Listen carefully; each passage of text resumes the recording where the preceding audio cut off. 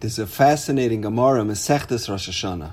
The Gemara says, Shnaim she'olu lemita v'chilyon shava. There were two people that were stricken with the same illness. Or, two people are on trial and they're being judged in court for the same identical crime. Both of these individuals davened for Yeshua. However, zeh yarad v'zeh lo yarad. One was healed from their sickness and the other one succumbed to their illness. Zeh nitzel v'zeh lo nitzel. One was acquitted and the other one was found guilty. And the Gemara asks, if they both davened, why was one person's tefillah answered and the other one was not answered? Says the Gemara, Zeh hispalel tefillah shalema nana. One davened a complete tefillah, that's why he was saved. V'zeh lo hispalel tefillah shalema. Therefore, lo nana, he wasn't answered. What is the definition of a tefillah shlema? So Rashi explains, a tefillah shlema means to pray with kavanah. Asks Rabbi Eliyahu Lapian, how could it be that he didn't daven with kavanah? His life is on the line. He's facing the death penalty. Surely he prayed with kavanah. How can he not pray with kavanah at this critical time? So he says, they both davened with kavanah, but one of them davened and he said, Hashem, you are my only hope. I am only relying on you. I have no one else to turn to besides you. He said, Ein oid mavada. There's no one in the world that can help me besides you. That's called a tefillah shlema. He puts his complete trust in Hashem. The other person also davened to Hashem, but in the back of his mind, he was thinking, I know a good doctor in Manhattan that can help me. I heard about this specialist in Johns Hopkins that's really good. This person that was on trial rationalized, I can retain this savvy lawyer that's experienced in this field. There's an asken that has great connections. I know a congressman that can advocate on my behalf.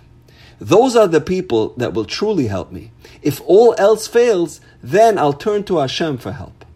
So he didn't truly believe that his tefillah is what will bring about his salvation. So his tefillah became secondary. So although he prayed, he didn't concentrate fully while davening. It wasn't a tefillah shlema. And that's why his prayers weren't answered. And that's why it says the Gemara, one was saved and the other one was not saved. The Torah Tamima says, the Pasuk says in Parshas V'aschanan, Uvekashta mishamas Hashem alekecha. But if you search for Hashem from there, imitzasa, you will find him. Ki sidershenu b'chol levavcha. If you seek him with all of your heart. The word Ubekashtam is Lashon Rabim, plural. Two people davened. But then the pasuk concludes, umitzasa. But only one of them found salvation. You know why that happened, says the pasuk, ki sidershenu b'chol levavcha. Because that person was seeking Hashem's help with all of his heart. He relied exclusively on Hashem and no external sources. And that's why he was helped.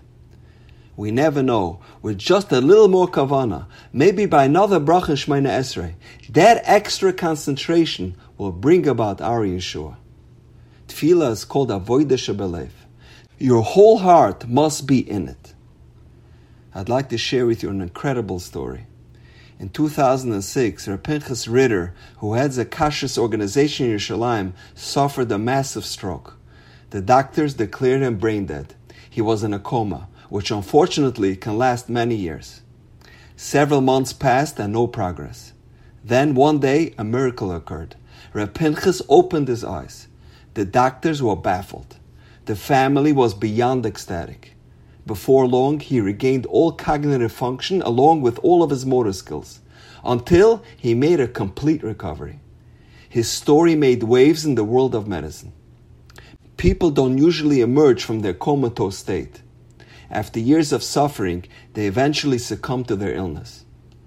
A few months after this incident, Ariel Sharon, the Prime Minister of Israel, also suffered a massive stroke, which left him in a vegetative state. His prognosis was similar to Reb Pinchas' original prognosis. The top doctors in Israel and even well-known professors from around the world all told Sharon's family that they should give up hope, since there was nothing that could be done to help their father come out of his coma. But the children were not deterred. They began to do some research on their own to see if there was anyone who had been in the same kind of coma as their father and had recovered. Eventually, they discovered that there was one case, Reb Pinchas Ritter. He was in a similar predicament and he emerged. and been granted new life. Eager to take advantage of the same treatments, they asked for a meeting with Reb Pinchas and his medical team. They wanted to discover the secret to his recovery. A meeting was arranged and a group of top doctors escorted the Sharon family to see if there was something they had missed along the way. Something that could help them change the hopeless situation for the Prime Minister and for future patients. The doctors began asking detailed questions about the medications and treatments that were administered during Reb Pinchas's illness. But it seemed that the Sharon family had already tried every method that the medical establishment had available, and even more than had been done in Reb Pinchas's situation. And as they were about to leave, Reb Pinchas pipes up. Perhaps there's one thing that was done for me, but you cannot duplicate it. Please tell us, we are willing to pay whatever it takes. Please tell us your secret, the Sharon family tells him.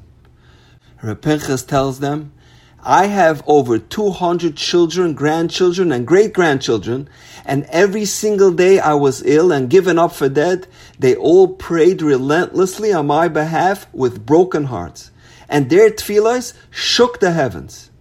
This is my big secret, and I have no doubt it was because of their sincere tefillos that I was healed from my illness. This was not a treatment the Sharon family or his medical team could understand or dispense.